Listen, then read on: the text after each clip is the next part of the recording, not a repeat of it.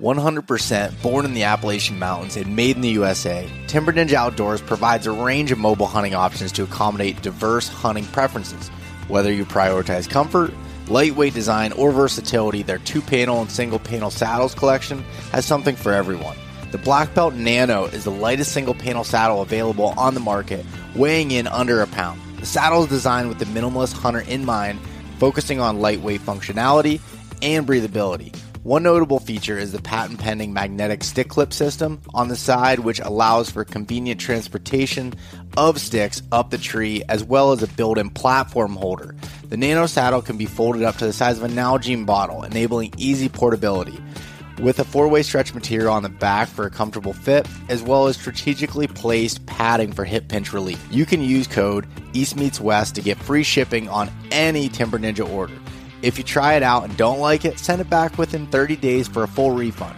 Learn more at timberninjaoutdoors.com and sign up for their email newsletter for exclusive discounts and product drops. When it comes to optics, I get the same question over and over again. What are the best all-around binoculars? Well, it's tough to find something that works in every condition great, but after using a pair of Maven B1.2 10x42s, I think I found them. They feature an 8x or a 10x option, superior low light performance, tack sharp edge-to-edge clarity, a generous depth of field, and a silky focus mechanism. All of Maven optics have a lifetime no-fault warranty and hail from the great state of Wyoming. I've been using Maven optics since I bought my first pair in 2017, and I think you should test them out for yourself. Head over to mavenbuilt.com and use a code EastMeetsWest-gift for a free gift with any full-price optics order. For all of those that want a truck bed cover for work or play, Diamondback makes the top-of-the-line, heavy-duty covers that help you do more with your truck. They're perfect for the truck-owning, avid sportsmen, outdoor enthusiasts, and weekend project warriors. I'm currently using the HD cover that is capable of holding up to 1,600 pounds on the top. And then I have the Yakima Overhaul HD bars on top, so I can put my rooftop tent on it. When I'm not using my rooftop tent and able to use the trifold design of the Diamondback, I have the Crossbin 8 in there to organize all of my stuff in the back of my truck bed. Diamondback is made right here in Phillipsburg, Pennsylvania. If you want to check them out, head over to diamondbackcovers.com.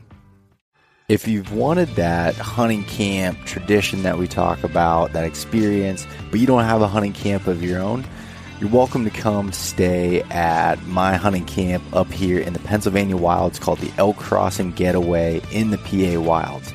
So if you go over to Airbnb, you can check out our 3-bedroom, 1.5 bath house that's right in the heart of Pennsylvania elk country.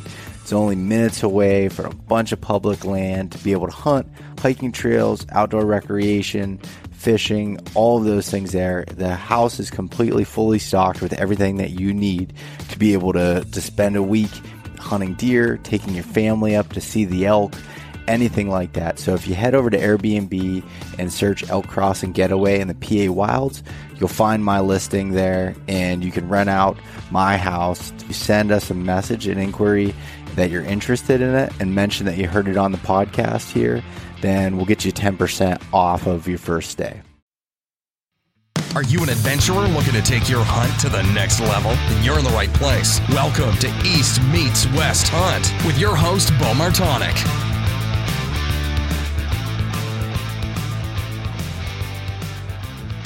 Hey everyone, welcome back to another episode of the East Meets West Hunt podcast presented by Spartan Forge. On today's episode, I am joined by Jason Red of Timber Ninja. This episode is focused on my involvement with Timber Ninja, entrepreneurship, the history of the company, being made in the USA, why not all carbon fiber is the same, all the new products that are being released this year, and much more. On this week's Mountain Buck Monday Story of the Week, I have a story. This is probably one of the wildest stories I've shared on here so far, coming from Jared Saltz out of Virginia. So Jared wrote in, I killed this buck on public land in the mountains of Virginia, shot slightly quartering to, and ended up only getting one lung. The deer ran 50 yards and fell over. I went and checked him out, took some pictures, and then checked him in. I went back to camp to get my buddies and then back in to get him, and he was gone. There was no drag marks in the leaves. I had the spot marked on my map and a big puddle of blood where he originally died. Looked down in the hauler and saw eyes moving. Gave him the night and went back the next morning and found him dead the second time where we saw the eyes. Craziest thing I've ever experienced in the deer woods. Yeah, and I'll definitely concur there. That's such a wild story. And I've heard of some similar things happening, but not where you go up and take pictures with it and everything and then come back and it be gone. That's super wild. But I appreciate you sharing the story there, Jared. And if anybody wants to see a photo of that buck, beautiful deer, you can head over to East Meets West Hunt on Instagram or East Meets West Outdoors on Facebook to go over and check that out.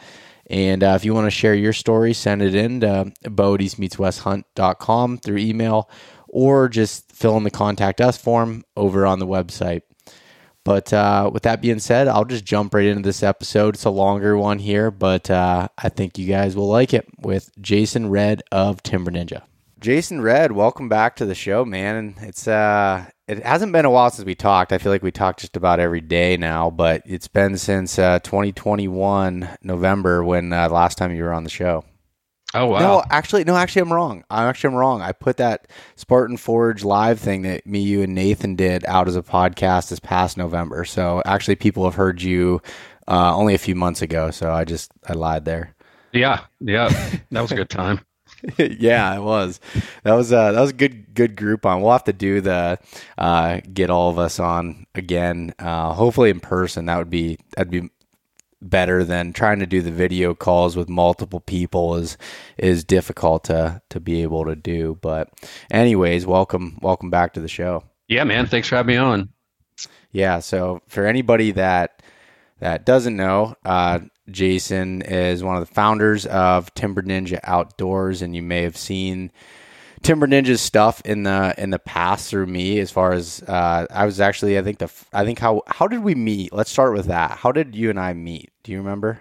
I think I reached out to you right before we launched, or right when we were launching our sticks back in 2020, and because I'd followed you for a long time because you were the only person putting out mountain buck content. So, for where we live and how we hunt, like it was the only thing that was relative to us, kind of the same way.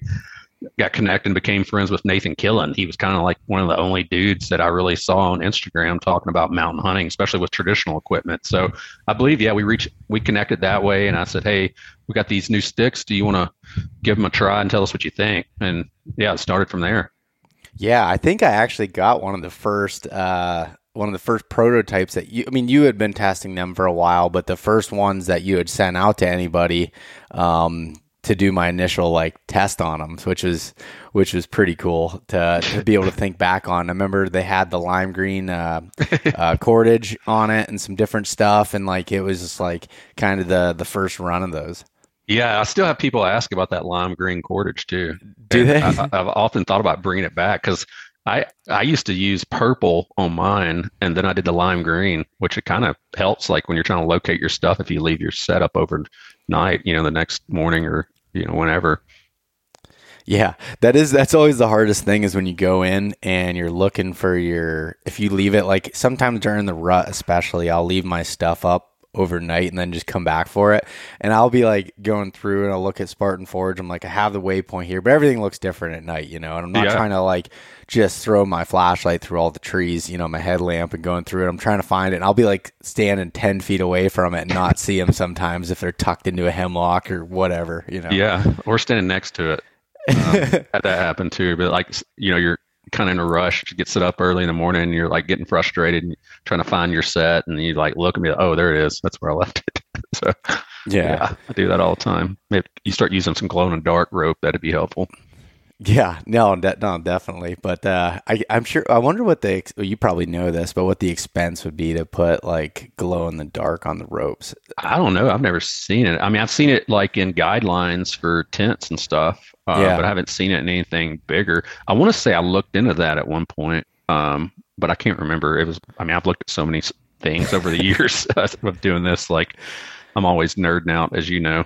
Yeah, and yeah, I've got to learn that, especially in the last few weeks here of talking more. But like the the one thing, like I guess, yeah, all my paracord that I use for like zippers and like my tent stakes and everything, like I always remove the stuff that it comes with, and I tie on the glow in the dark. It has like the I don't know if glow in the dark reflective is more, I think, the right term for it, but that has that kind of weaved in. So when I hit it, because how many times like your guy outlines on your tent when you're elk hunting or whatever, you come back and you trip over it, and then you end up face planting or falling on a tent stake. Like it's just, I try to replace all that stuff with stuff that's reflective.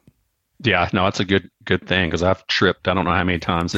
It's not even the tripping, it's the whole like knocking your tent down from that side when you do trip and you have to put it back up and you're tired or you're cold or you're wet, like all these things. Yeah.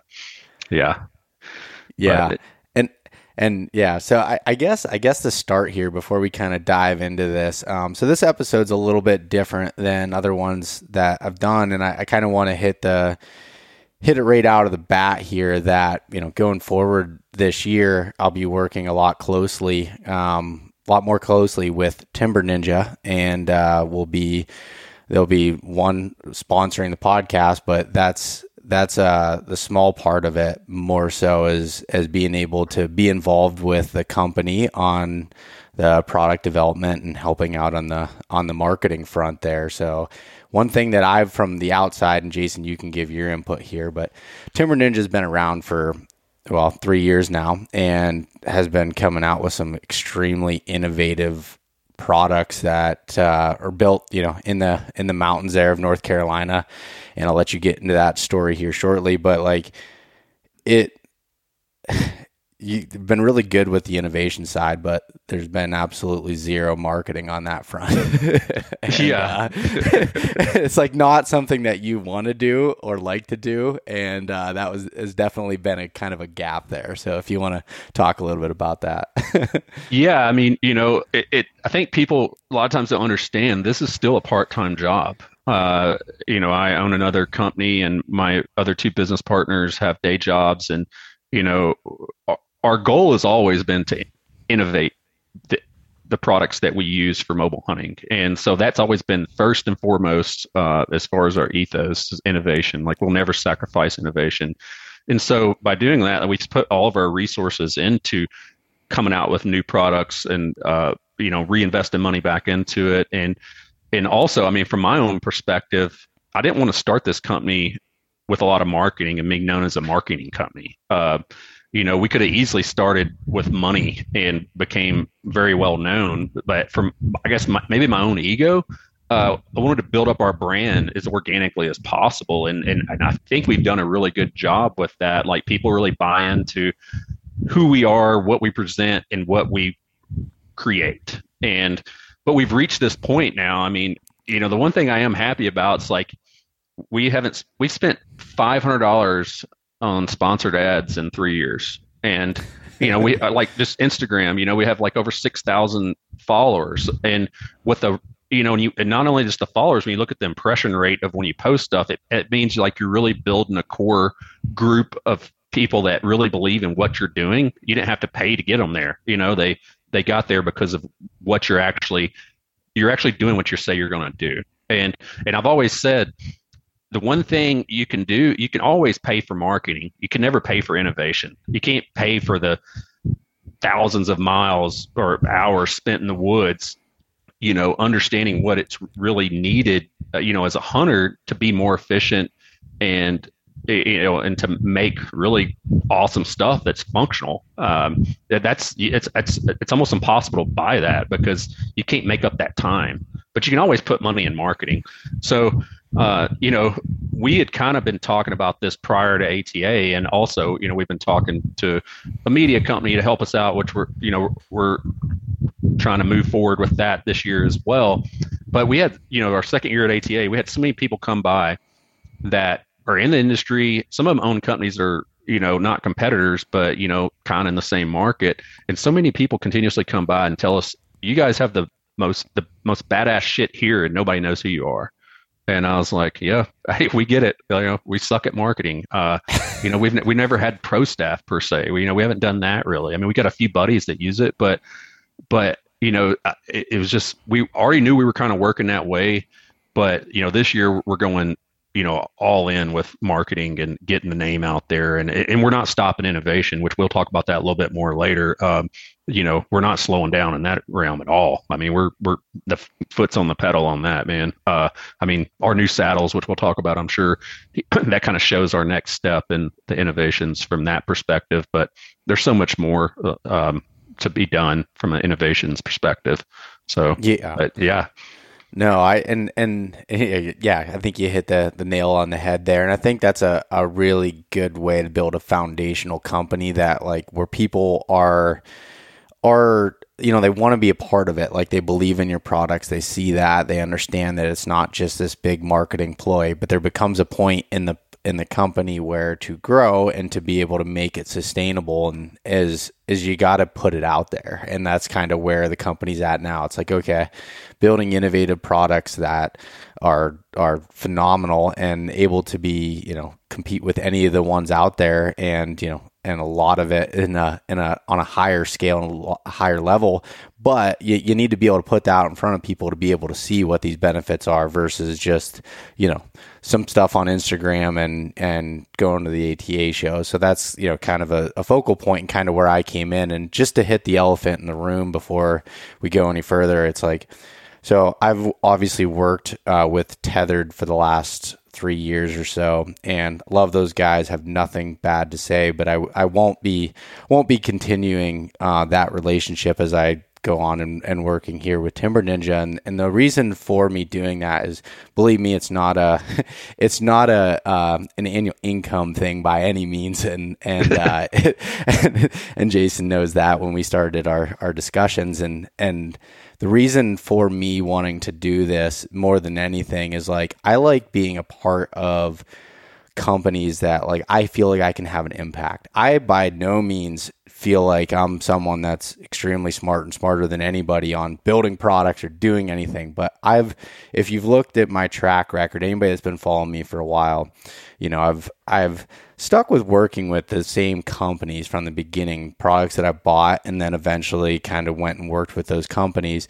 One of the ones that was a shift a few years ago was going from working with a big company like Onyx to Spartan Forge, and that was the same reasons apply to what I'm doing here with Timber Ninja. Is I want to be a part of it, and being someone that spends as much time in the woods as I do and that you guys do is like putting our brains together and helping innovate on products. Like, that's one of the things that one of my goals of, like, giving back to the hunting community, other than just, information on the podcast, is being a part of the products that are being built and having, maybe some of my ideas used, some of them not, or just being a field tester to be able to prove that they're going to work. And over at Tethered, like, I didn't have that sort of relationship, and it's not from the standpoint of anything that those guys did wrong. They just have that. They already have that team. They have people that are doing that, and I want to be a part of that. I want to be a bigger part of a company, and something that I use so much, which is, gear that gets you elevated to hunt, whitetails and especially in the big woods and the mountains. And you and I just connected so well over the last 3 or 4 years that we've known each other, is just like, we have similar hunting styles. And I think the gear that you've made up to this point just really fits in alignment with that. And I think it's just not going to stop at that point. And that's where I want to be a part of it. So I wanted to get that out there, kind of first and foremost on the reasonings behind it. And it's bigger than, just here's a sponsorship for the year. That's definitely not it. And there was no bad feelings or any reason for me to leave working with Tethered, other than I want to be a part of a company that I can help with building products and be a part of it. And that's kind of and I see the potential in Timber Ninja of I just see the big potential there. Yeah. I mean, from our perspective is, like I said, we've been buddies, we talk regularly since, I guess we first got connected, because we have, a lot of similar hunting styles, but I've watched you like grow your business and your brand, and you're really good at that. And the one thing I look at from my seat is that's something I have zero interest in. Like, I like to look at pretty marketing, but like I have no interest in creating it. And I've watched what you've done, and and even besides like work stuff, I've watched you mature in your business world, go from, we've had conversations about you leaving your day job and coming over and like starting your Airbnb, like all this stuff, like I look at you, if you want to have a dynamic team, you got to have the right people, but it's not just about their skill set. They have to like fit into your circle, because it's a relationship beyond business. And like any other relationship, it's going to be rough times. And like, you got to have people that you're kind of in line with, and everybody kind of knows their gig and does a really good job at doing that. And I'm stoked. Like, I think I really started trying to like semi pitch you on this probably like in October or November, because when you were heading down to Illinois. Yeah, that was beginning of October is when you first kind of called me on kind of the pitch that kind of got it on my head there. And I've always just like I said, I've always wanted you guys to win, and just like I've just got to know you, and now getting to know Tyler and Jordan, the other key components to Timber Ninja that make this whole thing happen, is like getting to know all you guys has been awesome here recently. And I'm pumped to it's just the very starting points of that, but I'm excited to go forward. And you're right, like you and I we've had so many conversations over the phone that had nothing to do with hunting or Timber Ninja or East Meets West. It was just like life, and like just like trying to better ourselves in business and all of these things. And I think we really connected on those levels as well. And I really have tried to surround myself with people that we have not just similar mindsets here in like an echo chamber, but like people that make me want to be better and push. And I've seen like how you've, grown multiple businesses, and I learned from you. You gave me a lot of advice on launching my Airbnb when I went to do that there, I guess the beginning of last year and everything. And I just felt like there's a lot of alignment on that front. And I kind of want to ask you, first here, like how you kind of got into like the entrepreneurial side of it, and what made you kind of go that route,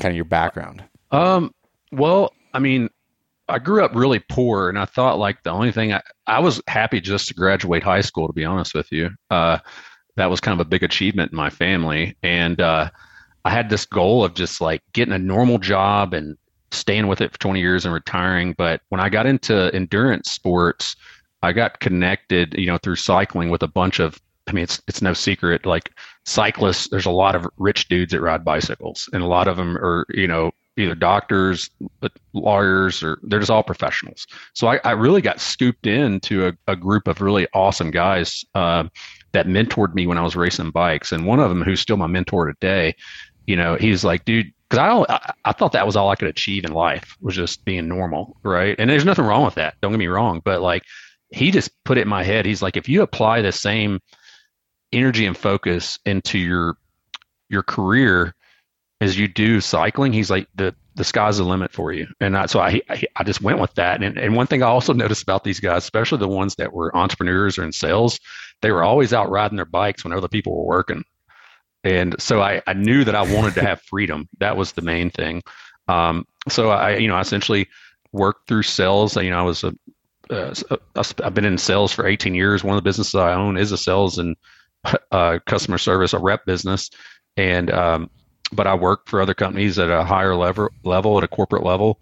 And, but I one day decided I was tired of working for other people. And I just started traveling on my own and going on trips for a week. And I was in between jobs and went on a trip to Nicaragua to go surfing for 28 days. And I was going to work for another company.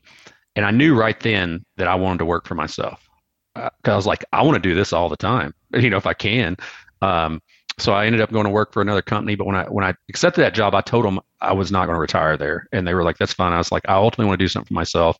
And so, long story short, I got into, I ended up buying a rep business in my industry, which I still own. And it's been a struggle. Being an entrepreneur is not easy. Trust me. It's a lot easier to know you get a check every month, and that you don't have to worry about if other people getting paid, all that stuff. Like, even though my company does really well, I still always like have a panic attack when I'm doing payroll for some reason. I think it's just because I care about them that much. But I also, once I started down that rabbit hole, I was like, well, I just want to do more of this. And so my ex at the time, we started Airbnb business, which became really successful. And then we started Timber Ninja through that time. And then she and I split up. I mean, honestly, a lot to do with all the stress load that we put on ourselves, but trying to be, entrepreneurs, because she also ran a dental practice, or owned a dental practice. And I will say, like, I love it. There's the freedom side of it's great, but sometimes you don't get the freedom that you think, especially when you're launching something new, grassroots, like with Timber Ninja. I poured everything, my heart and soul into this from the beginning. And it's been received very well, but it's still a small business and it's growing. And now it's growing at a way rapid rate. And then that's when you have to really understand where you bring in other core people to help you grow, because you can't do it all yourself. And that's the key component, is you got to bring in the team. And that's what we're doing now. Because, my passion is hunting and outdoor stuff. I love my day job. I've been doing it for a long time, but I've been doing it long enough that, like, at some point I'm ready to get out of that and transfer over this. And then, like you and I've talked, maybe at some point somebody buys this and then I'm going to go off grid and nobody will hear from me again. I'll just, I think the conversation was I was going to live in Alaska for part of the year. Then I was going to move down to Central America and hang out with backpacker chicks that come through. That was the conversation.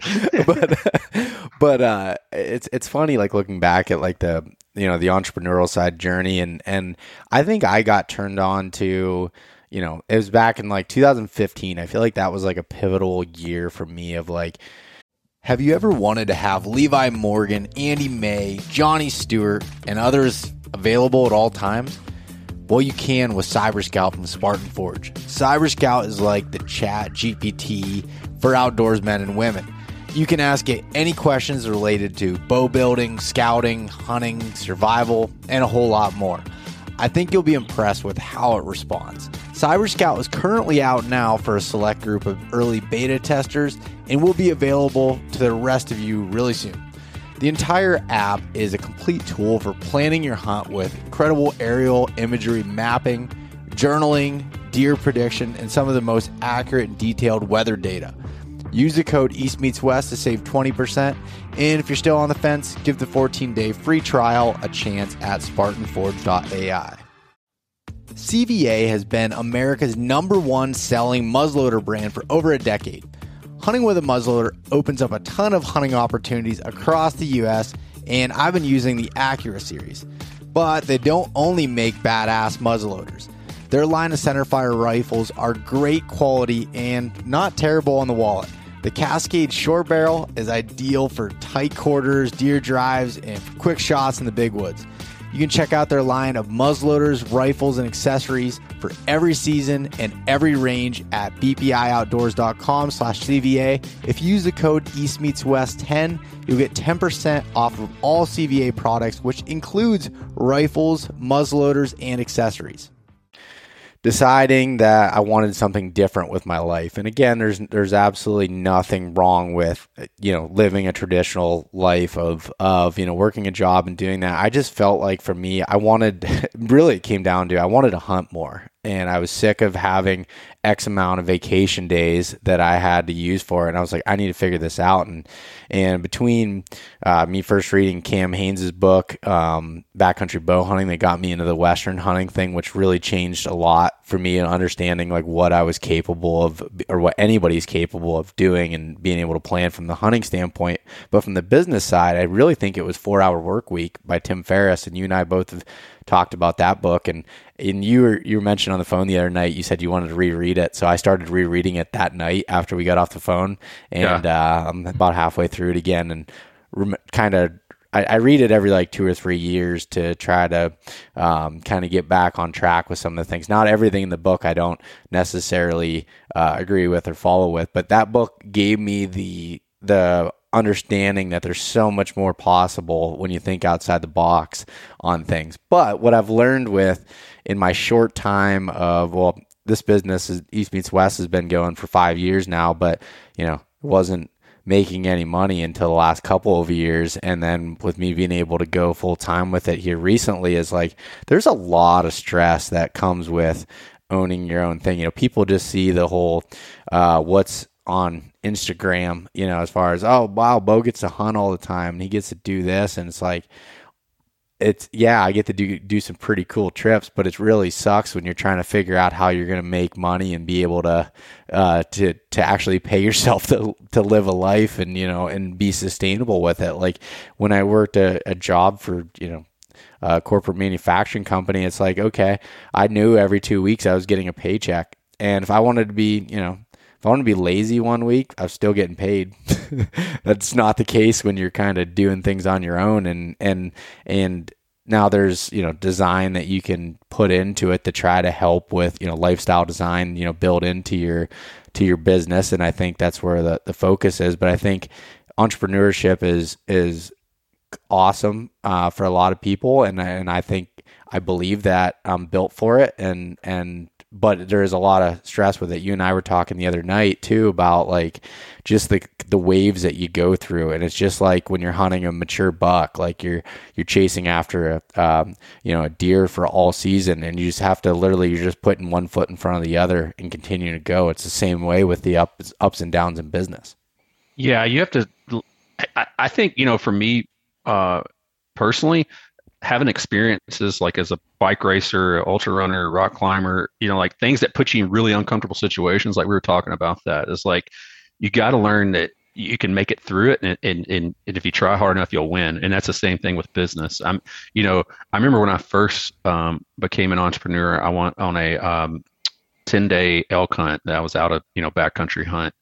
And those first 2 nights, I didn't sleep at all because I thought the whole world was going to burn down at home. Like all my, I was going to come back to failed business, and I still deal with that. When you have to go off grid and you can't be connected, like you think everything's potentially going to fall apart. But that's where bringing in good people helps out, because that they've got your back when you're gone. And that's one thing that I've realized, from the 4-hour work week that Tim Ferriss talked about was. And I have to like remind myself is sometimes you can become the log jam in the river, and you have to pull yourself out for the river to flow. I think he used a different terminology, but essentially the same thing. Yeah.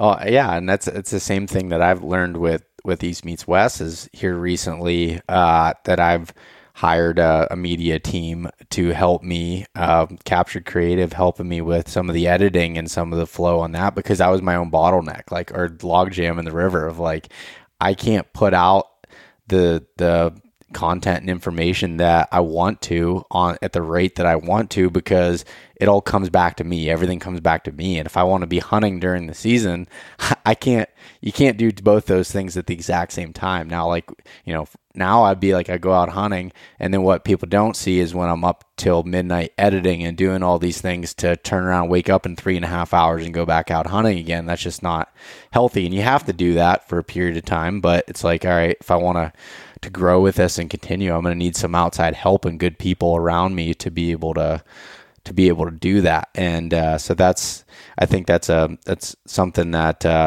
I'm learning, and it's hard to let go of those types of things and understand that, that I'm not the best at all this stuff, and actually I'm more of a hindrance on many aspects of my business than I like to admit.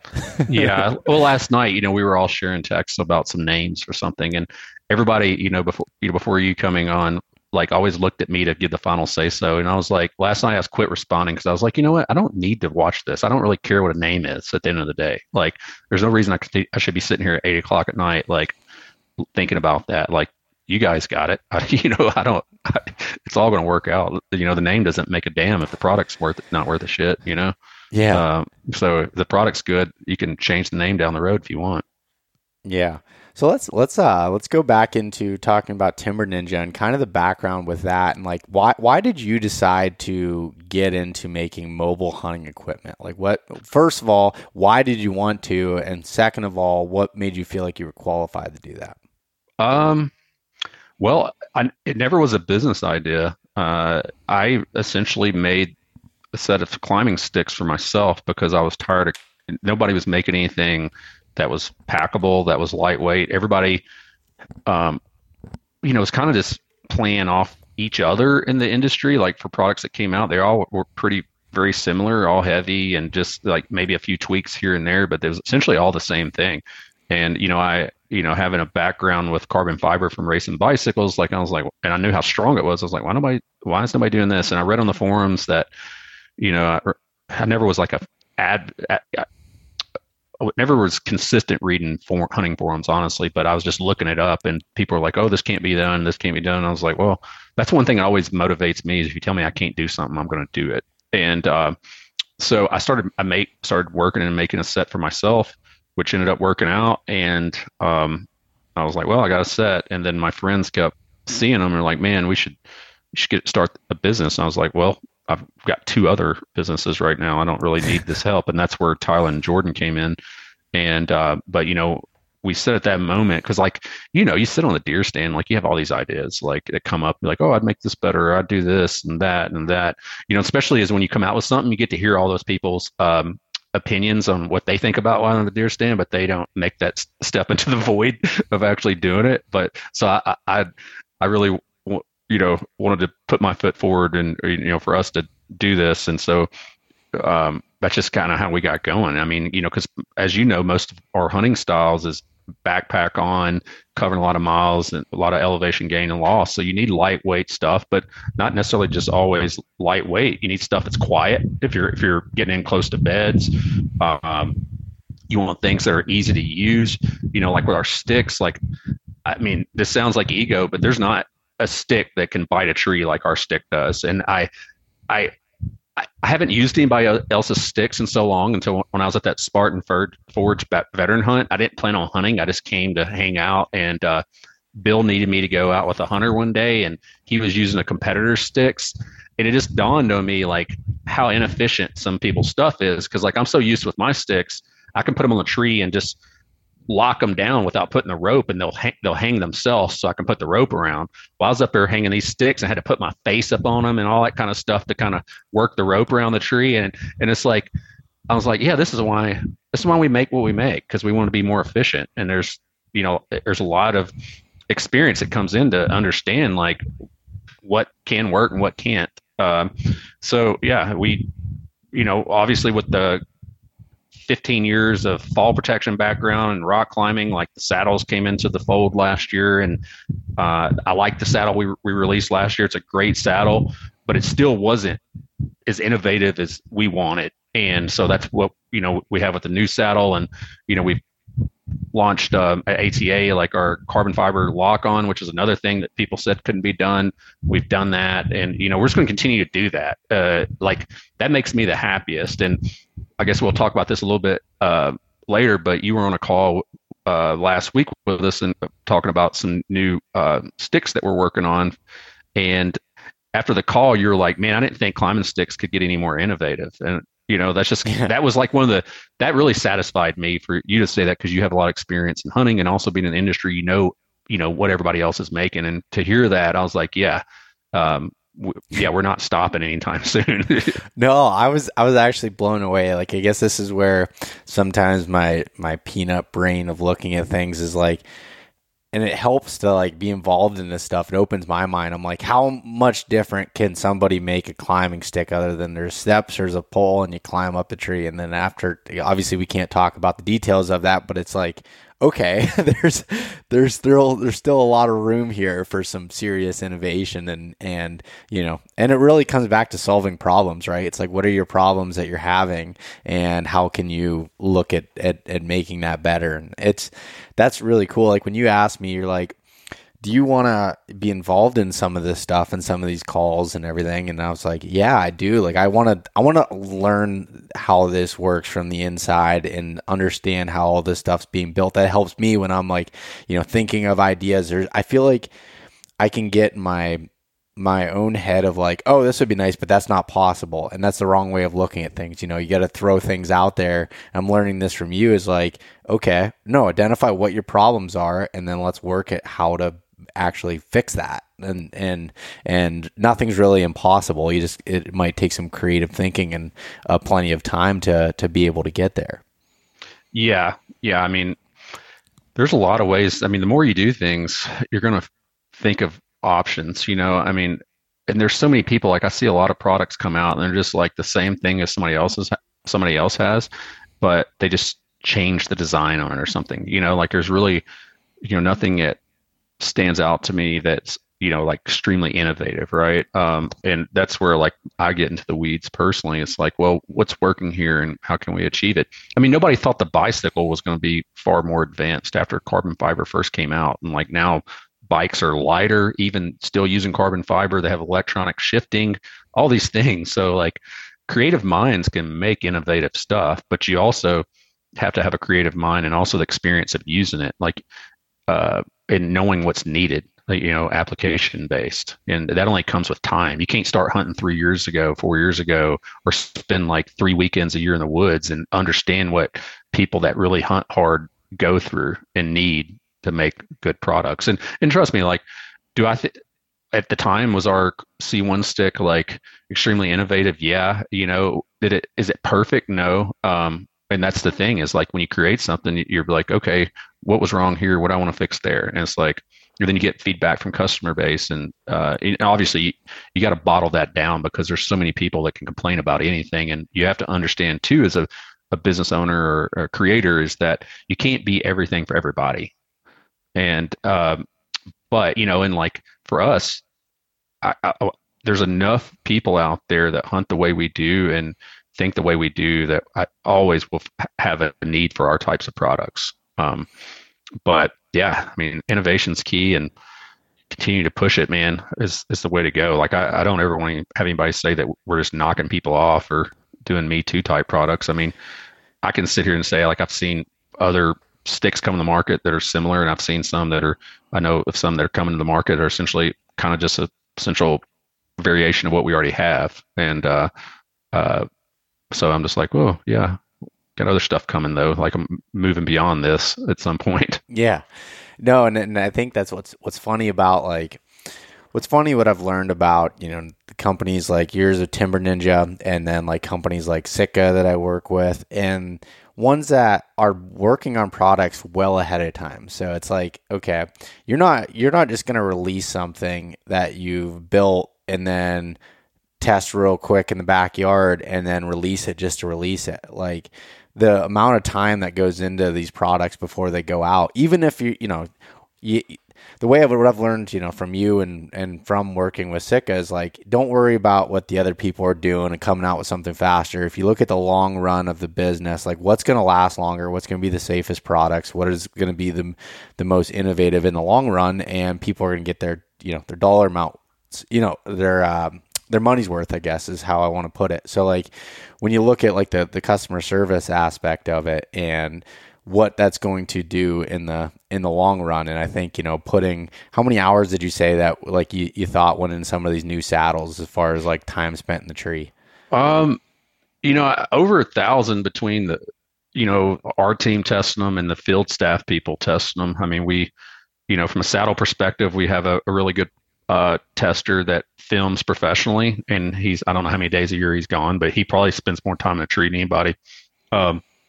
I think he logged at least 300 hours in it. So, and he knows, like he's sitting on his butt all day. So like, yeah. And the thing is, I don't want to pump him up too much, but like there's a difference in comfort between what's been out there and what we're making now. Like, it's just, even with the nano, it's like, I had a guy comment the other day, it's like, oh, it's a super niche just for minimalists. I'm like, no, you don't get it. I didn't say this to him because I didn't want to be argumentative, but like, it's the lightest, but it's also, in my opinion, and people that have sat in it, it's probably easily the most comfortable single panel saddle, but it weighs a pound, so like, that's the kind of feedback you want to get, right? But they don't come free, so. No, no. And that's before I want to go into the specifics of the products. Like I want to talk more about the company and some of the things going on. One thing to also hit is like Timber Ninja's products are expensive, and there's no way around it. It's a premium brand making products to fix a problem. And it's like, from talking to you and understand, it's like, yeah, we can, make things that are cheaper, but you're going to get cheaper results. It's like you're building it for the serious hunter that wants a product that's going to perform, and that's the only way of really saying that. Well, you can also make it cheaper by sending it across the pond too, and that's never going to happen while I'm at the head of it. I can tell you that, like, it's just not going to happen. And because you have a problem with that too, you start importing stuff, you're always going to have a percentage of failure rate over there because you have, I mean, it's no surprise. I mean, it's no secret. You have kids over there sewing saddles and making this stuff. So it's like me turning my 14-year-old kid, or hell, turning him loose when he was 8 years old, assembling sticks and just letting his hand tighten or letting him run a sewing machine. Like, you're going to have a shrinkage rate coming across when it comes, or you're going to have stuff that just fails. I mean, I think we've all seen that in the hunting industry from a lot of import companies. And for the thousands of sticks we've sold, we've had, 5 returns, and I think we've had 4 steps break. And that's the thing, you're going to have some failure. I mean, it's just the nature of the business. You sell enough of something, you're going to have some failure. But I look at other things that fail and I'm like, oh yeah, I feel pretty good about it. And even talking to like insurance companies about what our failure rate is, and it was really impressed them too. So like that makes you feel good about how you do things, and that comes with a cost. Like, if you're going to make it here and you're going to do it right, it's going to come with a premium price. I mean, I'm sorry, but you probably could be a lot more profitable putting money in marketing and importing a couple containers of stuff that looks like everybody else's. But that would make me happy, because creating the stuff is really what makes me the happiest. Yeah, no, and I think it's cool. Like, even again here with my very limited experience of working with you and talking to some of the manufacturers, and then being in North Carolina, being in Georgia, being in local type environments to be able to work with, and knowing that everything's made here in the States, in the US, I think that's that just stands on the point of wanting to help our own people in our own country, and then also being able to, again, control that whole customer service aspect, and you have a background in your other company, which I don't know if you mentioned, but like in safety equipment. I mean, that's kind of what you're selling in your main business, right?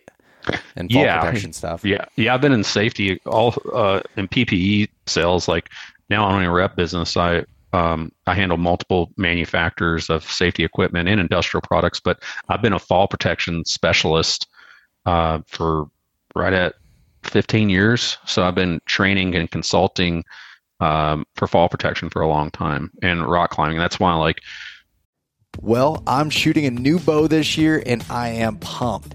After playing around with a buddy's Hoyt RX8, the smile on my face made the decision for me. The first thing I noticed with the new Hoyts were their extremely smooth draw cycles and the ability to adjust the back wall to make it rock solid like I prefer.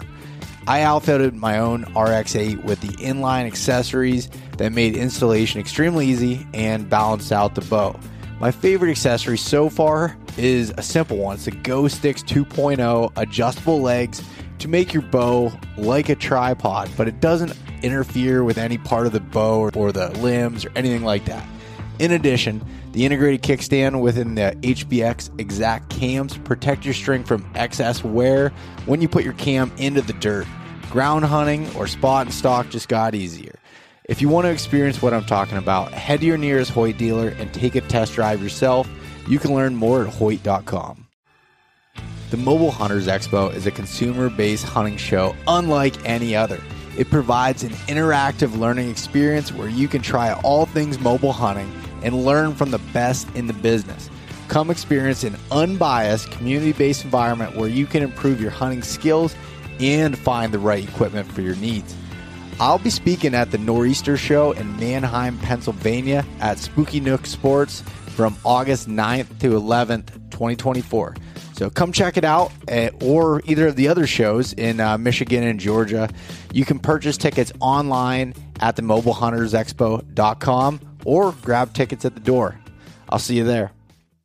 I can have those conversations with manufacturers when we make saddles, or we use people. That's another thing. We don't have somebody that's sewing bags making our saddles. We have a company that one company that makes them makes fall protection, another company that makes them makes climbing harnesses. So like, I'm not going to go like cut around the corner. It's like, I mean, if anybody watched any of the videos of our stress test on our latest saddles, like the dude that was running that machine has been making climbing harnesses for like 30 years. He makes stuff for Department of Defense, and he does his own testing in house, and like he's certified.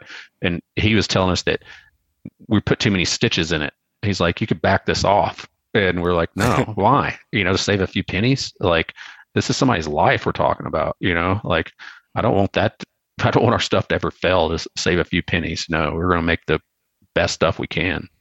Yeah. And it's funny because that was another thing that you and I connected on. And it's like, so my whole background, what I went to school for was safety. And I spent, I guess 9 years as, in the safety field and dealt with all the different fall protection and standards and everything that comes along with it. And I think that whole background that you have there, like that's, coming back to the marketing aspect of Timber Ninja, that needs to be told more. That story, because that's an important thing when you're climbing up into a tree, like making sure things are going to function correctly and that you don't have to question your life in any sorts. And I'm not saying that any other company's doing anything wrong. I'm just stating the facts specifically on what you're doing. No, yeah. I mean, I'm not trying to beat up on people, but I can tell you based on conversations I've had with some competitors, they don't understand the standards. And the thing is, in the saddle world, there's no standard for tree saddles necessarily. Like, they're trying to develop that. And there's really nobody to actually govern that like we do in the industrial world. You have OSHA governing that to make sure that you're, compliant. But like, the thing is, if you're concerned about your safety, call the person you're going to buy stuff from and ask them, what is this tested to, and like for us, like, since there's not a standard, we developed our saddles based on OSHA's fall restraint standard. And what that means is everything that comes under load has to withstand a force, 3,000 pounds and subject to less than a 2-foot fall. Right.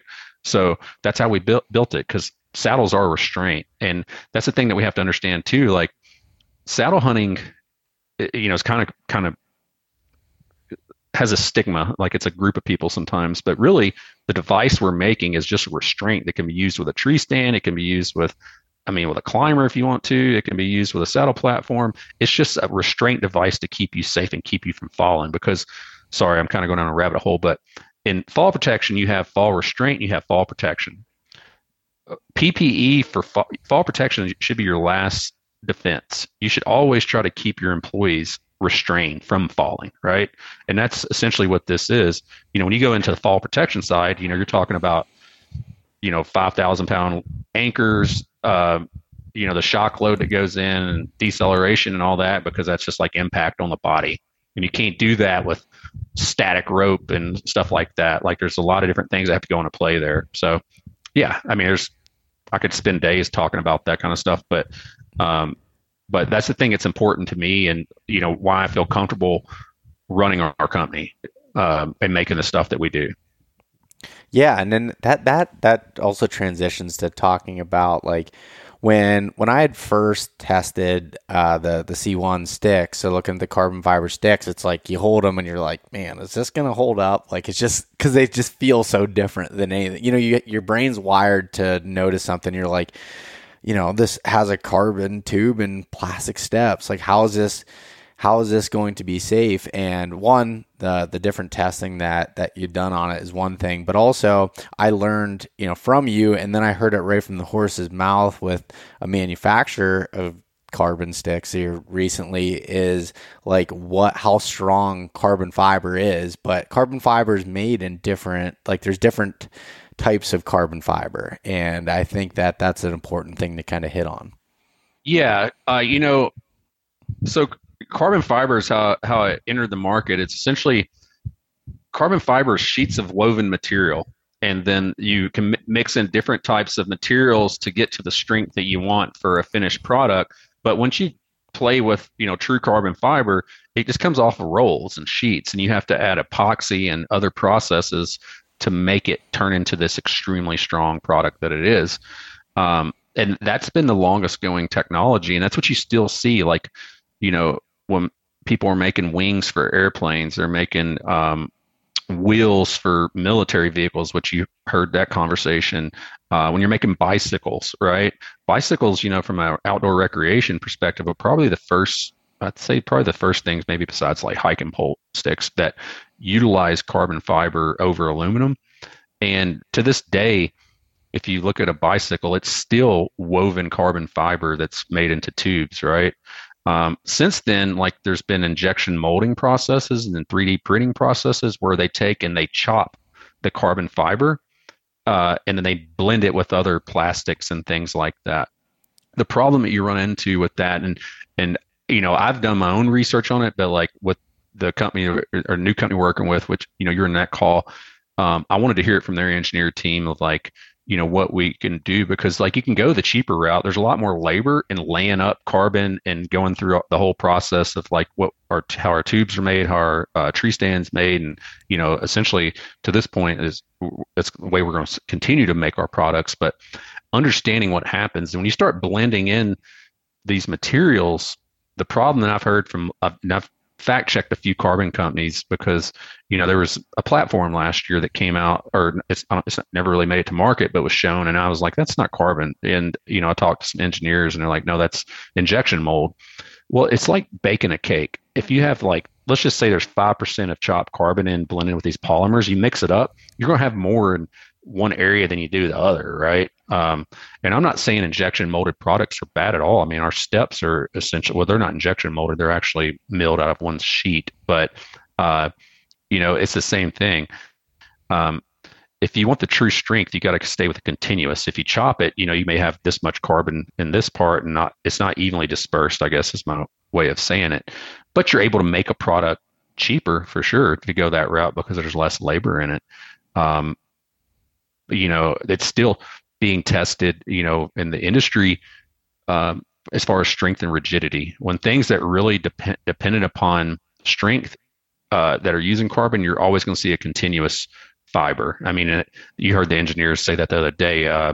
He said essentially continuous fiber is like 70% stronger than chopped, or what they called decontinuous.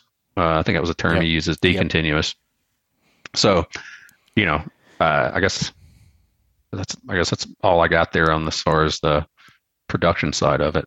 Yeah, no, and that's because, again, as I mentioned earlier about Timber Ninja being a premium brand, but that doesn't mean that not trying to look for options to make things, at a more affordable price. So that's why, this conversation was first started. And it's like, okay, how can we do this? It's like, all right, well, yeah, you can go this other route, but you're going to lose strength, which is like kind of a no-go from the standpoint of you're trusting someone's life standing on something, and yeah, it's not the same, I guess. So not all carbon fiber of seeing it, no matter how much something's marketed, is the same. And and beyond that too, it's like I've been asked, why don't you make your standoffs out of carbon?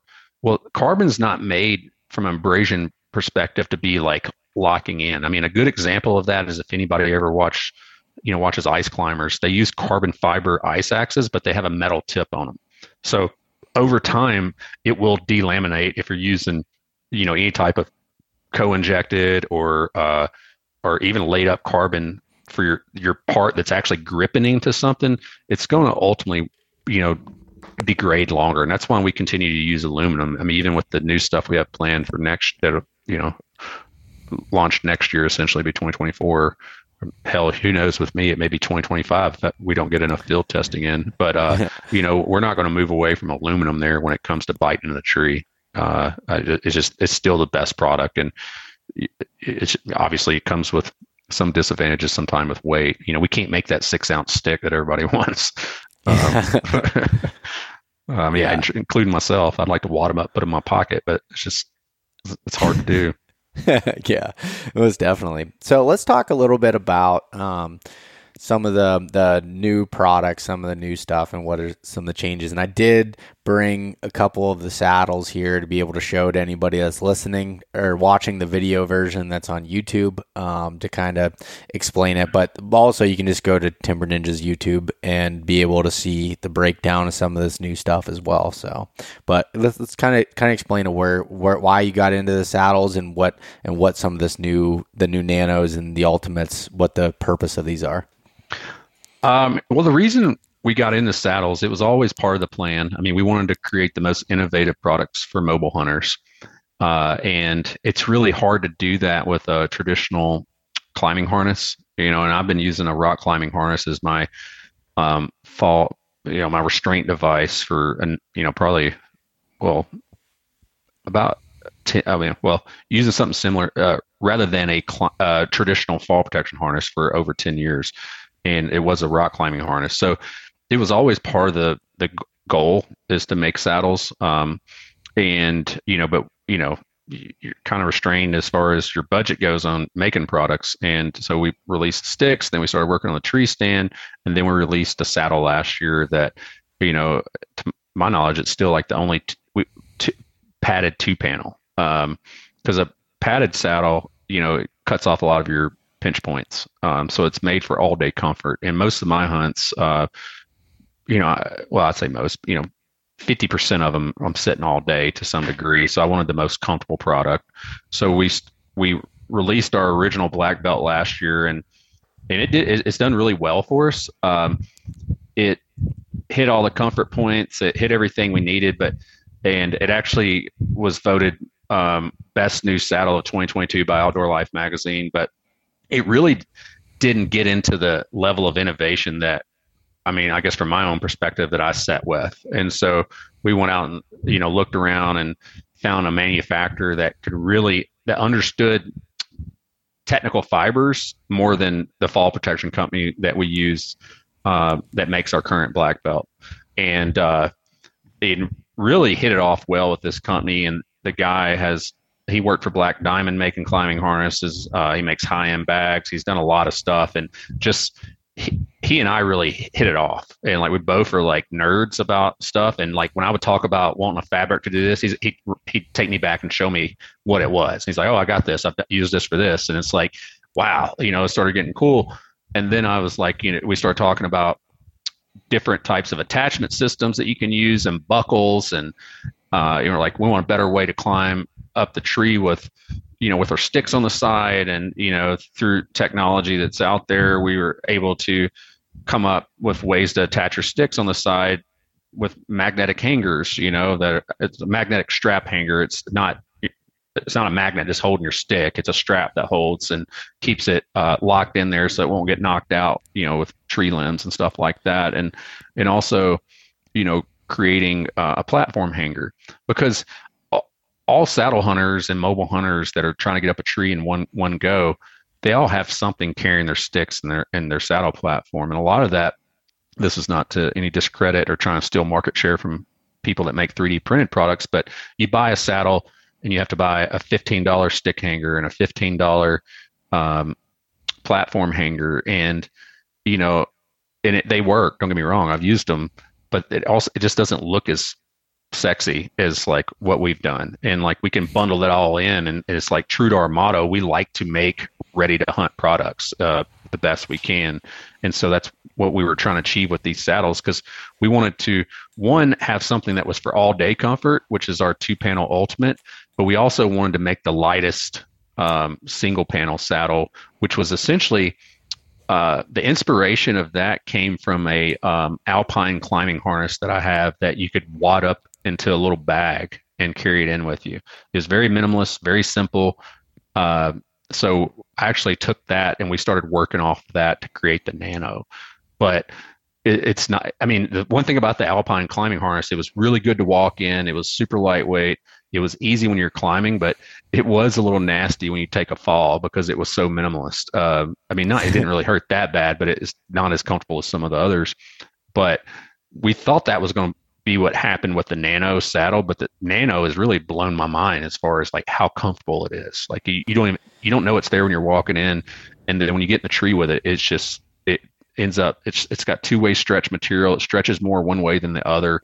We put the optimal stretch to go horizontally, and also it's durable. I mean, the fabric that we're using there is a lot of people are familiar with like ripstop type material, which is a lightweight, very durable material that's used in backpacks. But it tends to get loud, especially when it gets cold. It also doesn't have a high puncture resistance, and it is strong. But this product here has a higher tensile strength for tear, but also is more puncture resistant, and it's quiet, and it's extremely water resistant too. Which is funny because you can pretty much see through the thing if you hold it up to the light. Yeah. But yeah, that thing, I've really come to love that. And I can, if you're sitting in that thing for 8 hours, will you start to find some discomfort? Yeah, you're going to find that with anything, because ultimately, like, you can't even sit in a recliner for 8 hours without being uncomfortable, But also, like, little things we did on these saddles, and that one, the Nano, is we, incorporated a magnetic locking waist belt buckle, because I hated, like, I'd get in the woods and be dark, and I'm sitting there trying to figure out, which way I need to turn something to get it to lock. And it's pretty simple. It detaches and yeah. So like I'm holding it right here. Just yeah. So anybody's again watching the video version, it just clips right in, and there's a little tag in to be able to pull it out and take it off, and just clips in really nice and strong. And it has on the sides, it has where you can adjust like the length of it or the tightness of your waist belt on both sides. So you're not just cinching down on one side and it's always coming loose. It locks into place really nicely. I just thought that was a really nice, it's a small add-on, but a feature that I think is like one of those little pain points that if you're used to using saddles, that anybody's listening will be able to understand. Yeah, I mean, being able to adjust that, if you want it straightforward like a traditional belt buckle, you can work. But if you also want to like adjust it to where your buckle's off to the side, because this is funny, but like there is a thing that if you wear a backpack, like we usually use like a frame style pack that has a big waist buckle, when you have that buckle plus a saddle buckle plus your belt buckle, you get buckle stack. And I don't know, I've had them pinch me too, man. Like, so you can offset that one if you want. So that makes it a little bit more adjustable. We also like, all day comfort, sometimes you need to readjust your rope position at your bridge on your bridge loops. And we have this technology where you use this material, it's proprietary. It's our tacky bridge. So like, it doesn't matter where you put that girth hitch or the prusik on the other side, it does not move. Once all you got to do is slide it there and put it does not move. You don't have to, put it in channels or anything. It will not budge. Little other features, we made our lineman's loops smaller, and we also angled them up a little bit so they're easier to get to, and especially in the dark. That's a really feature that is developed for efficiency. You just know where to clip in. In the past, people will put them directly behind their bridge loops, and like, if it's dark and you're trying not to use a light, sometimes I would get them confused. Yeah, I've done that.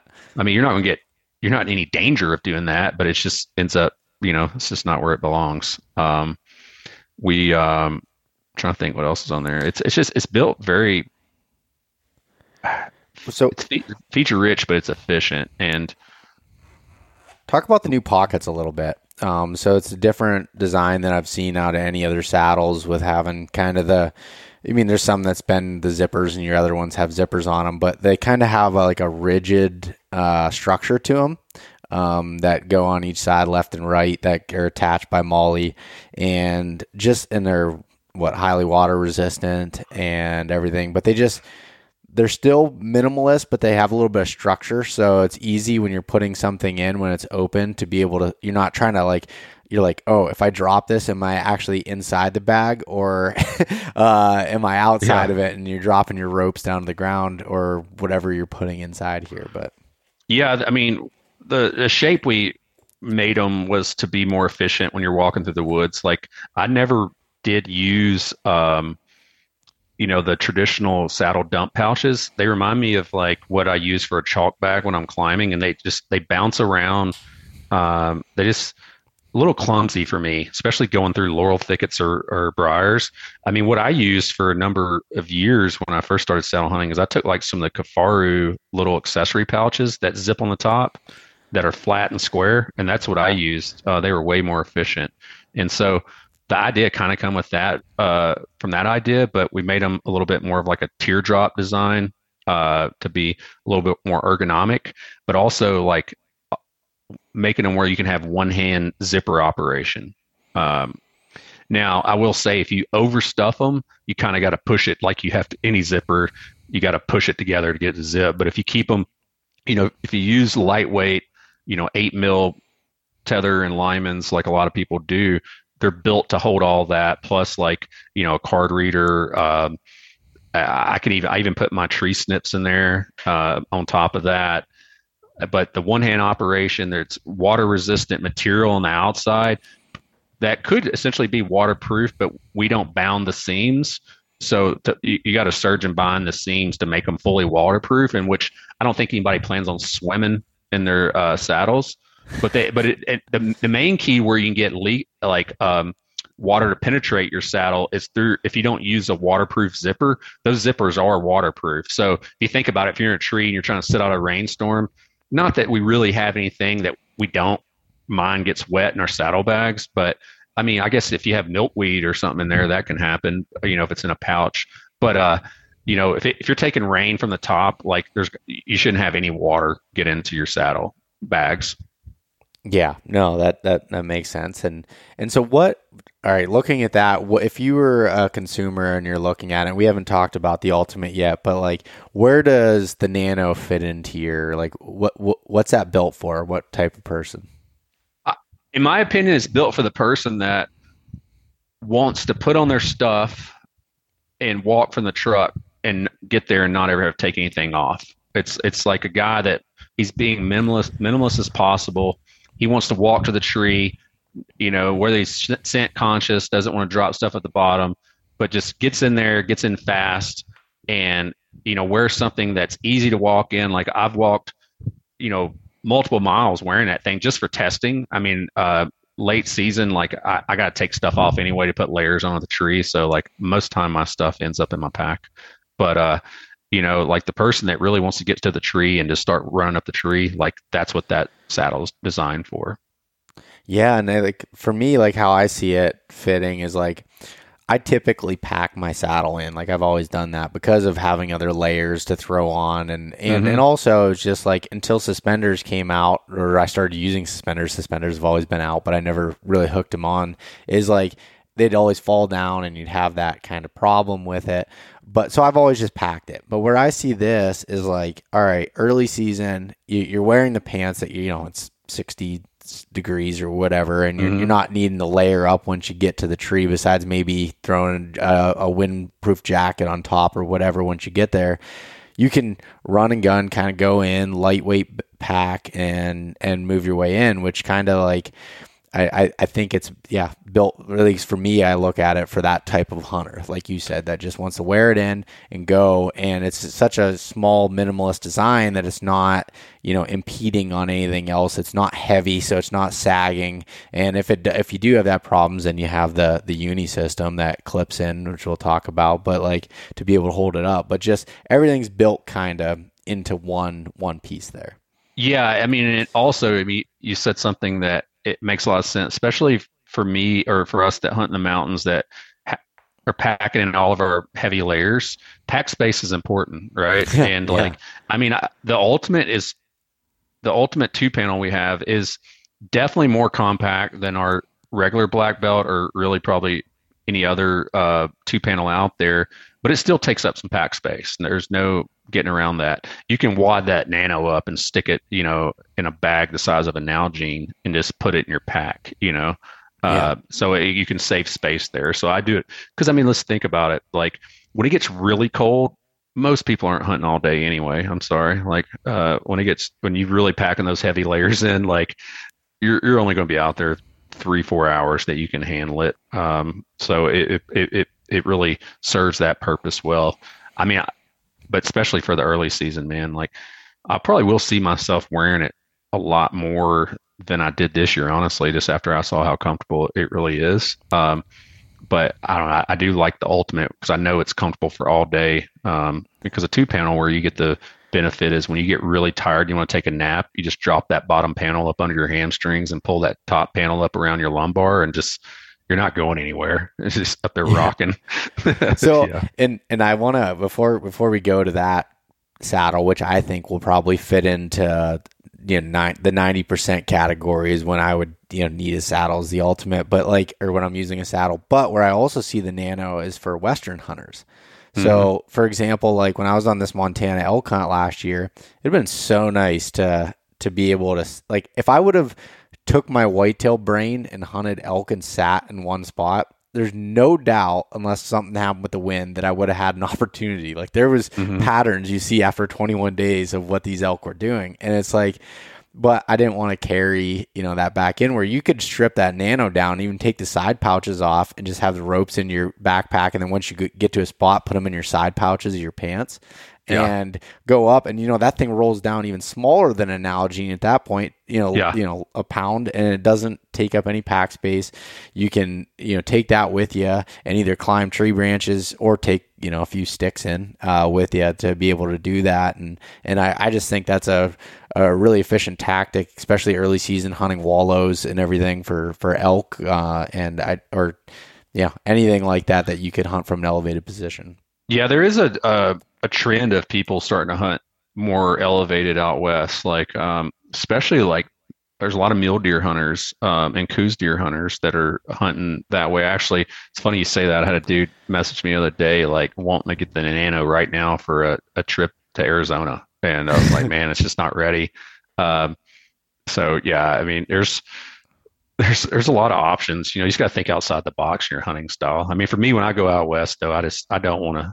I want to walk. Sit. That's the same. That's the same thing that I talked about with Justin on our elk hunt. I was like, man, I just can't get my mindset right to try to sit in a tree because I do it so much whitetail hunting. I come out here to not do that, and that's probably to my detriment as far as success goes. But it's just kind of what I want to do. But there are a lot of people that do that. And there's actually a lot of people, I've had them on the podcast, that hunt whitetails in the mountains out west that are just not familiar with saddle hunting in general. And I'm like, dude, you're lugging a tree stand back in there?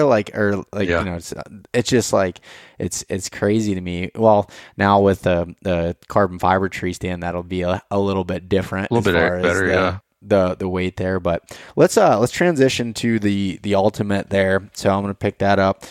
So I've never used a 2-panel design in my life before, and that's why I was curious about it and playing with it just out in the yard. And I have not put this thing through the ringer, so I don't really have a lot to be able to say on that right now. But having that 2-panel and being able to adjust it and drop it down with one hand, put it under your legs. Man, I'm a napper on all day sits. There's not if you want to say that you're staying up and you're alert the entire time, I'm going to call you out throughout the entire day. And for me, the way I learned this also from hunting with Jim Hole up in Alberta, and he's like, that's the reason why he doesn't do all day sits is because you want to be alert and effective, because if you're just zoning out or you're on your phone or doing whatever that, you might as well not even be in a tree sometimes because you miss opportunities. So for me, it's taking a little, 15-minute nap here and there throughout the day, a couple times a day. That helps me, stay alert when I need to. And I think this 2-panel design really help with that, with having the padding built in and then being able to adjust it from, your upper back to your lower back to your bottom one being below your legs and sitting down. I spend a lot of time sitting down in my saddle where I'd loosen up my tether and I just put my knees and my knee pads against the tree and just kind of sit there. And I think that's where this can help out quite a bit. Oh yeah. I mean, the 2-panel, that's why it's called the Ultimate. It is the ultimate saddle. I mean, there's no way around it. It's got, there's a lot of innovation that went into it. I'm not gonna give too many specifics on what we did on both these saddles as far as webbing and stuff like that, but it's different than what other people did. But just the materials of it, it's this thing, it's got the foam in it, but it also, as you wear it, it starts to mold to your body as well, and it gets more comfortable the more you wear it. but it's a two-panel design that has the ability to one hand adjust each side from the back, if you don't want to drop it all the way down. Because the problem is if your two-panel saddle doesn't have a way of connecting, when you go to stand up, that bottom panel will drop around to your behind your knees. And I don't know about everybody else, but like I try to stand as much as I can to take a shot rather than trying to just sit and lean. But you can adjust it a lot. You can adjust it to your body however you want. I actually use that thing majority of the time as a one panel. I cinch it up real tight and just set it as essentially as a one panel, and it's extremely comfortable from that aspect. Comfort's one thing about it. But the other things that went into that saddle that's never been done before is we have our mud flap stick hauler on the back. So it's a flap on the back. It has tacky material that you can put, I recommend lightweight sticks. Like it doesn't have to be ours. It can be anybody else's, but you can put 4 sticks back there, or you can put 1 stick, or you can do a 1 stick platform behind you, and you can carry it horizontally across the back when you're walking in with the saddle. And once you play with it a little bit, it's real easy to reach back there because we made the loops and the G hooks big enough to where you can easily find the holes. And just with a little bit of minimal practice, you can never take your saddle off and have your sticks behind you, carry them in, have, one kit that's ready to go. The waist belt holds really well. So even with those 4 sticks, you can wear it like that if you want and just kind of carry your platform. But just like our Nano, after you take those sticks off and you hang, one from each side on your magnetic stick attachments to get ready to go up the tree, you can also clip in your saddle platform to our magnetic platform hanger on the back. But besides being a 2-panel and padded, all the primary features are built into both saddles. Again, the magnetic stick attachments, the platform attachment, it's all the same. The one thing that you do get on the that you can purchase as an accessory on the 2-panel on the Ultimate is you can get a third pouch. It's a lumbar pouch, so you can get a little bit more gear on you. So really, you can use that thing in an early season scenario where you don't even need. You wouldn't even have to have a backpack. If it's early season, you're not carrying a lot of stuff.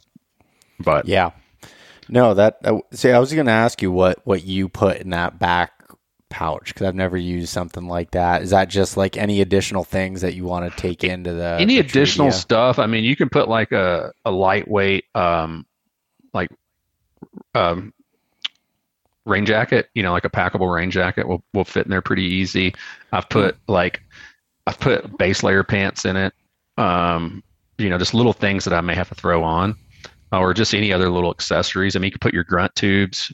You can put your rangefinder back there if you want. there's a lot of different things you can do with it. It's custom. And all of our bags, can be removed. So if you're a person that doesn't, I know a few guys that don't use any pouches or bags.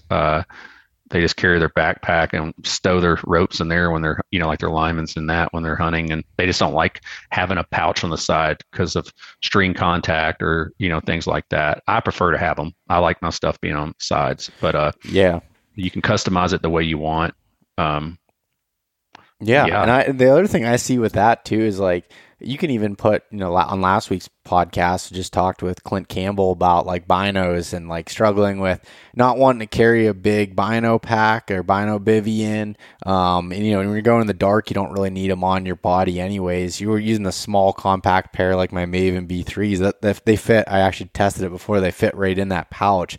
You can have your binos there so you don't forget them. Once you get set up in the tree, you can grab them and either toss them on or hang it from your gear hook. I've actually been utilizing a method where I'm not even wearing my binos on me unless I'm using a minimal harness, where I'll just attach it to the tree where I can pull them out pretty simply. Most of the places I'm hunting, similar to yours, you don't need them all the time because it's pretty thick stuff that you're hunting. So it's not like you need extremely quick access to them. Yeah, I'm just very cognizant of where that bino harness is. Like, especially shooting a traditional bow where I get real tight to my body with the string. It rarely has. I don't think it's ever actually hit it, but it's always in the back of my mind that it can hit. So I did away with it. I use 8x32s for whitetails anyway. And I went away from any type of harness, and I actually just took I just use a section of paracord that's just really just enough of a loop, almost it stays tight, and I can just hang it, on like a gear hanger or something, and just use them because like the only time I ever pick them up is like if I maybe see a deer, and I just want to see what his headgear looks like from a way off, or if you see one crossing or something like that. I'm not sitting there scanning with my binos in the woods. Yeah.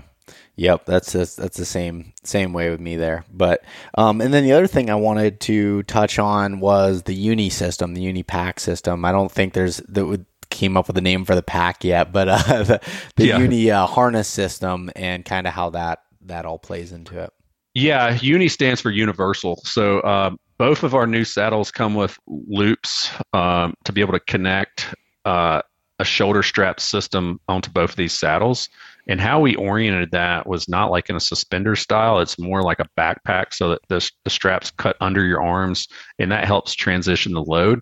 And we call it universal because the shoulder strap system has the ability to add a backpack that connects magnetically to each strap. So the whole idea behind that was, like we were talking about, you can have this one complete system, and it's a 1,500 capacity bag. It's a roll top. It's very minimalist. You can carry sticks on it. You can carry a platform on it. But the beauty of it is that you can like clip it on at the truck and then walk in, essentially unclip it to the tree to get your platform, or if you chose to carry your sticks on there, get that all off of it, clip it back on, get your stuff, clip your platform onto your saddle and your two sticks on the side, and start running up, get to the top, pop that bag off and hang it and be ready to go. It's also, the shoulder strap system is going to work with some other stuff that we're working on so that you can essentially have a year-round system for the outdoor adventurer. Is what the whole concept is behind this stuff.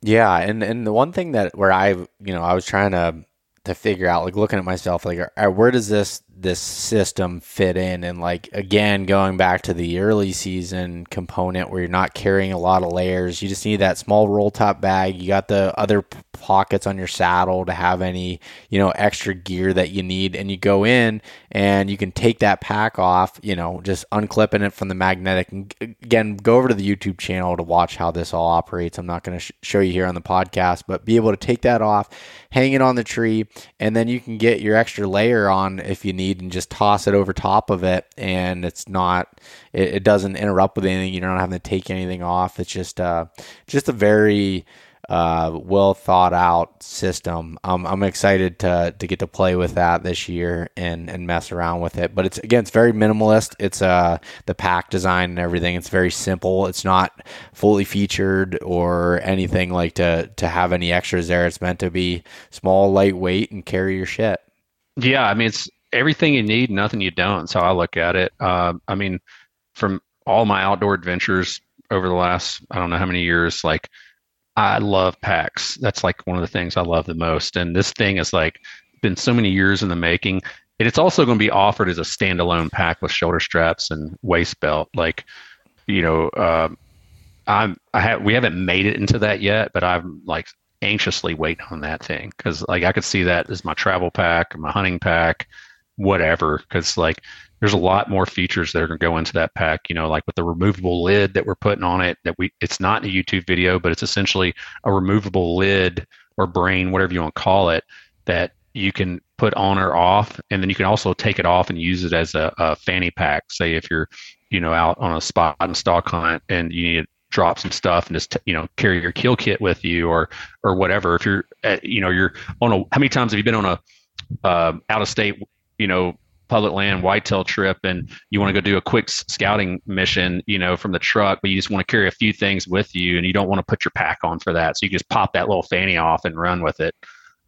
So yeah, a lot of thoughts went into the packs and all this stuff. And I know it's probably not going to be for everybody, but there's some nerds out there like us. Yeah. Yeah, no, and I think it's very purpose driven, and the reasoning behind it, and I think the whole thing kind of building out this system of how it all works together is pretty neat. And then that kind of transitions to the last couple products, is like the carbon fiber tree stand. That's something that you've teased about since you started for 3 years, but it's just, why is it taking so long to come to market? And tell me a little bit about that. I mean, the reason it's taken time is because I really wanted to test it, and I just kept making a little tweaks here and there. Also, like, we had so much going on, like, our stick sales, really blew up over the last few years. And like I said earlier, it's not a full-time job. So being able to manage that and trying to manage customers' expectations as far as delivery, we really didn't want to throw something else in the hopper just yet. I mean, we were slow last year and even releasing the saddle. But I mean, the main thing is I wanted to get another year of hunting in it. We made a few changes to it. We went away from using cables for keeping, for attaching the platform to the post. We use some AM steel dog bones because they're lighter, they're essentially stronger, and also, like, one of the problems, for people that use lock-on tree stands, when you use those cables, like, if you wear rubber boots or any boots, it squeaks when you hit that cable. You don't get that with the AM steel. That's really the main thing. I mean, it's lightweight, but people pick it up, they're like, their minds are blown, and then people are like, well, it's not as light as the 0.5, and I'm like, well, but it's 29-inch platform. It's not a super small stand. It's a stand that was built. I mean, trust me, I would have, if I would have went the way I have in the past, I would have built it just for myself, and I would have built it very minimalist. But, like, that's not the biggest part of the market, right? So we built this stand to accommodate people that like a bigger platform. It has a 20-inch seat height, so if you're a taller guy, your knees aren't up in your face. It's carbon, so it's going to be quiet. It's going to be warmer. Like, it doesn't get as cold when you're standing on it. And I can say this from experience because I guess I'm the only person that's actually hunted off of a carbon platform. But I also have aluminum saddle platform that we make, or it's not launched yet, but there is a difference between standing on cold aluminum versus that carbon fiber. I mean, with your feet getting cold, it's completely noticeable. I mean, it's not a sales pitch. It's the truth. But, like, the stand weighs, roughly around 6.5 pounds. It's a longer platform. It's wider than, like a lot of your micro stands that are out now. And, it's functional. It's strong. It's a great product. I mean, but it's not going to be for everyone, because it's not cheap, and it's made here and it's not cheap. So, it's going to be a premium product for sure. But I mean, I like made that thing because I wanted it. And it was one of those things, like, I didn't care how many we sold. I know it's going to be what it is, but, like, it's just one of those things. A, somebody said it couldn't be done, and B is, like, I just wanted it for myself. So, about $30,000 invested, and I got my stand. And you were talking about leaving stuff in the woods. Like, I left that thing with my sticks out in the set for like 4 days, and Jordan was like, "I cannot believe you left that stand in the woods." He's like, "You left a $30,000 tree stand sitting up in a tree." I was like, "Yeah, I know it's a bad choice, but hey." Just for everyone listening, that's not what they're going to cost. That's just the whole price of the innovation, and the engineering and testing, and it's what it costs. No, for sure. I mean, it is going to be over $1,000 for sure. But I think it's worth it. I mean, I would buy it. I mean, but I also buy stuff that I know is going to last me. Yeah, no, definitely. And then what about the carbon saddle platform? Is that something that's going to be coming this year, or is that still, what's the state of that? No, the carbon platform is not going to be this year. That'll be next year. We're working on that with currently. I mean, it's part of the discussions. I mean, we've got the model that we want to go with, but like, it's just getting other stuff out and getting the stand out, and then we'll get some prototypes going and test it all through the year. but that would be a 2024 product for sure. Okay. But it is, I mean, well, yeah, you were on the call. It's like it's on the agenda. But I don't think we'll release it this year. I'm gonna wait until next year. You never know; it may show up around Black Friday or Christmas. Yeah. I think we have enough people to hunt it and get a really good field test on it to see how it works. And obviously, with the new carbon company that we're working with, like they just have so much internal software for doing stress tests and things that we can get a lot of things from a structural strength perspective put out of the way without having to make a prototype, take it and have it tested, and it failed, and then go back to the drawing board. Like we can pretty much dial everything in and have a prototype that's functional and ready to go from a strength perspective. You just may want to make some little minor tweaks as far as features and benefits and things like that. Yeah. And then you had mentioned a little bit about an aluminum saddle platform. And is that something that is going to be come out this year? Yeah. That will be coming out. That'll be out before hunting season is the plan. Okay. Ready to buy, not just release. We'll have it ready to roll. Yeah. And then, a couple other things. Yeah. I was going to say the other thing were you going to talk about the saddle platform, or are you going to go to a different product? No, I probably won't say anything else about the other stuff. Okay. Well, the one thing that's actually might even be live by the time this goes out is the camera arm, the carbon fiber camera arm that I think we came up with the name, the Nomad. I think that's what that's going to be called. And that's something that I tested all of last season and used the entire year. Weighs 1.7 or 1.8 pounds, and still has 3 parts to it. It's long enough to go around every tree. Super quiet. I think that's the biggest benefit of that camera arm from my perspective.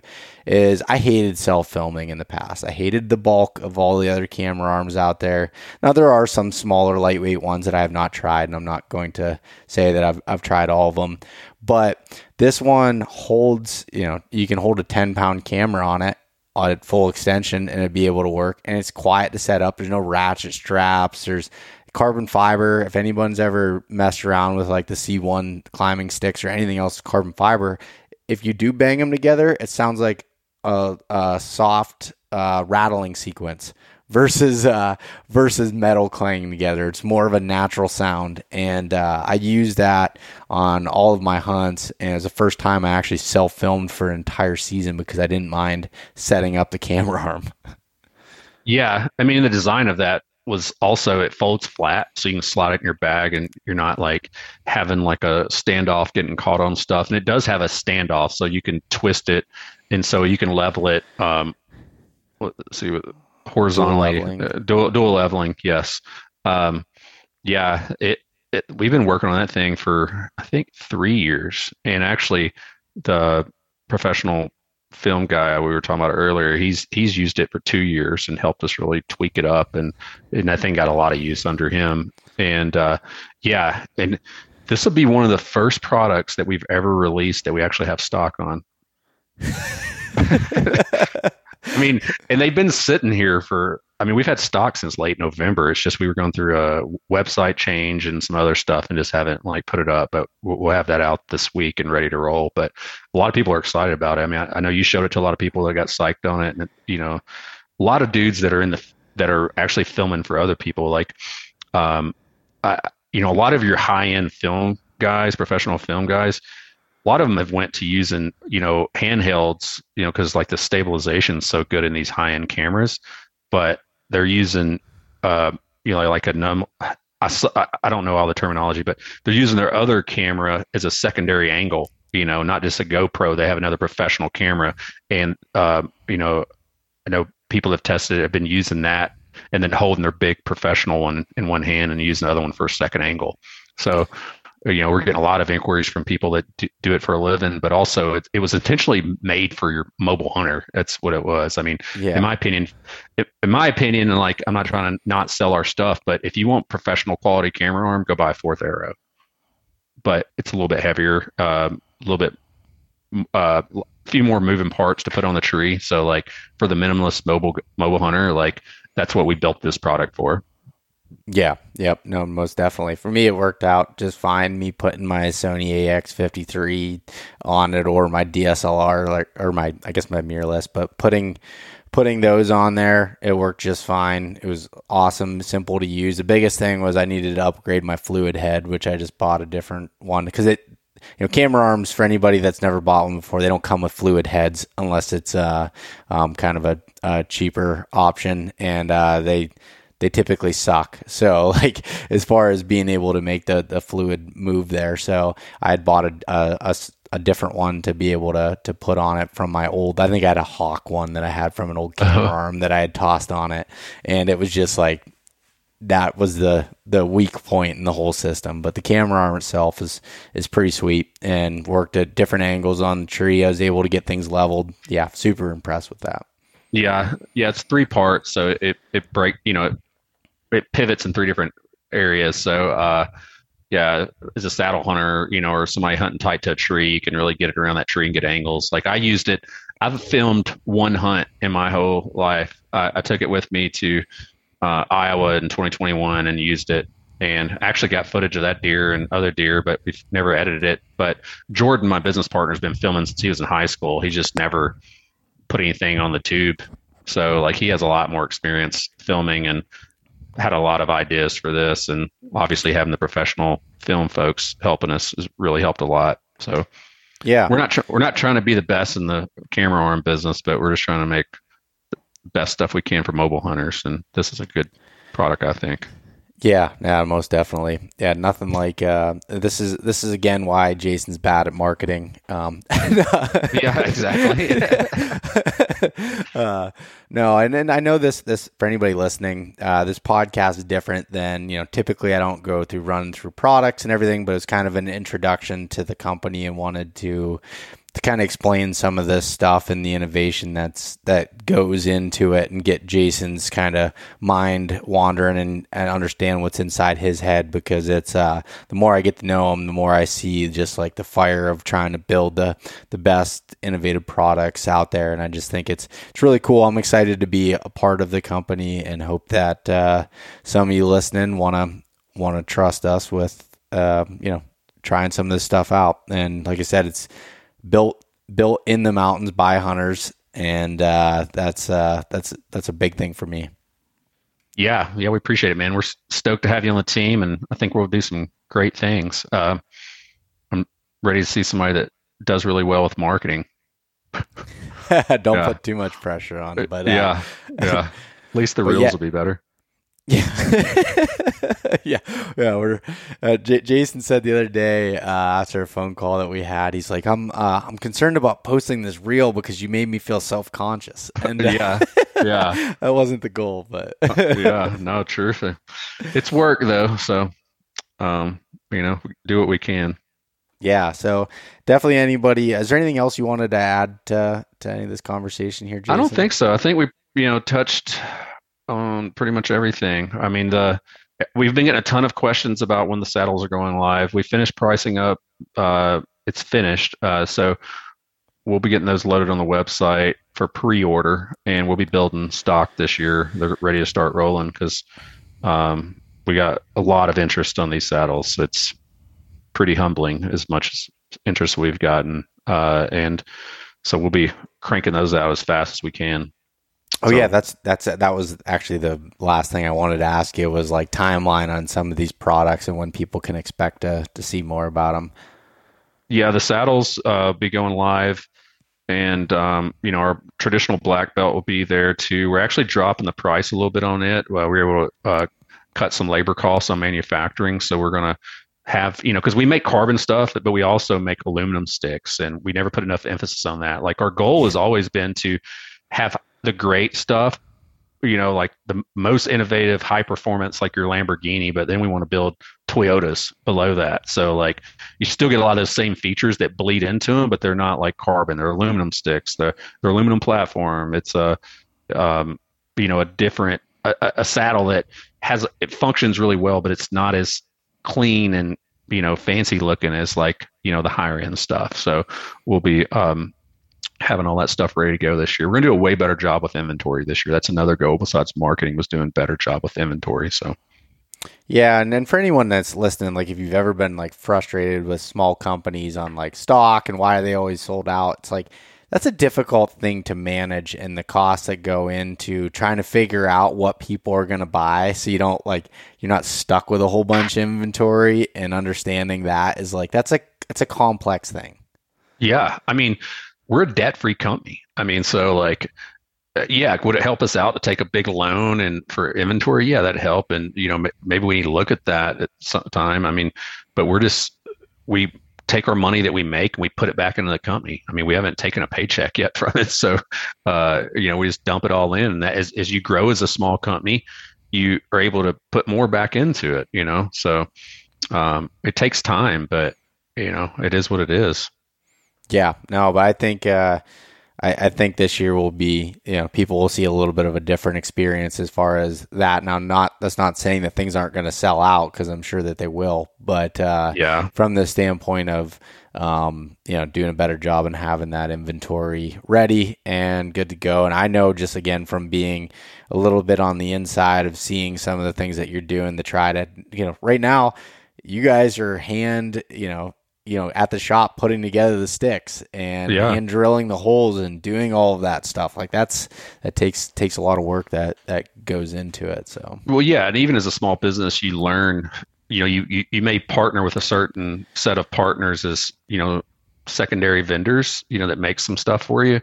You find over time if they're a good fit for you or not as well. Like and they also don't understand how big your business may be. They take you in the beginning thinking, oh, this is going to be this, but then you explode and they can't handle you. And so you got to go find other partners. So that's been a big part of this past year, is finding better partners, which I think we've done a good job of that to be able to, because we do have enough volume now that we can be more of a priority for certain companies. And so that's key to us, because it's not just about making money. We want to build relationships with the people that we work with and have good, solid relationships. And because like I said earlier, it's like a family or a romantic relationship. There's going to be good times and bad times.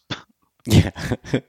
Yeah, most definitely. Well, I'm excited to jump on the roller coaster and see how everything goes moving forward, and build some products for all you guys listening that are, that live and hunt in the big woods and hunt in the mountains and hunting public ground or wherever. It's not just associated with that, but the way that I've looked at it is, if you build products specifically for some of those worst case type of scenarios, they tend to work in other situations as well. Oh, for sure. Yeah, man. One thing we didn't mention, for anybody that didn't get into Bo's mountain hunting workshop, we're doing a mountain hunting workshop in the Southern Appalachians, March 24th through the 26th here outside of Asheville, North Carolina, Western North Carolina mountains. So yeah, I forgot. I had that on the list to bring up, and that's a good point. So unfortunately, I won't be able to make it. But what they got is a very stacked team full of people, with yourself, Jason, the Stick Boys, Nathan Killen, Alan Altizer. Who else is all involved in that? I believe Bill's coming down from Spartan Forge, and I think Johnny may come down as well if he can make it. Oh, nice. Yeah, it'll be pretty cool. How can people find out information on that? We'll be doing on social right now, but then when tickets are ready to go for sale, they'll be on our website, which we're planning on getting all that out there before the end of February for sure, so people can plan. But it's going to be a limited group. I mean, we're only taking 20 people, and it's going to be 2 nights.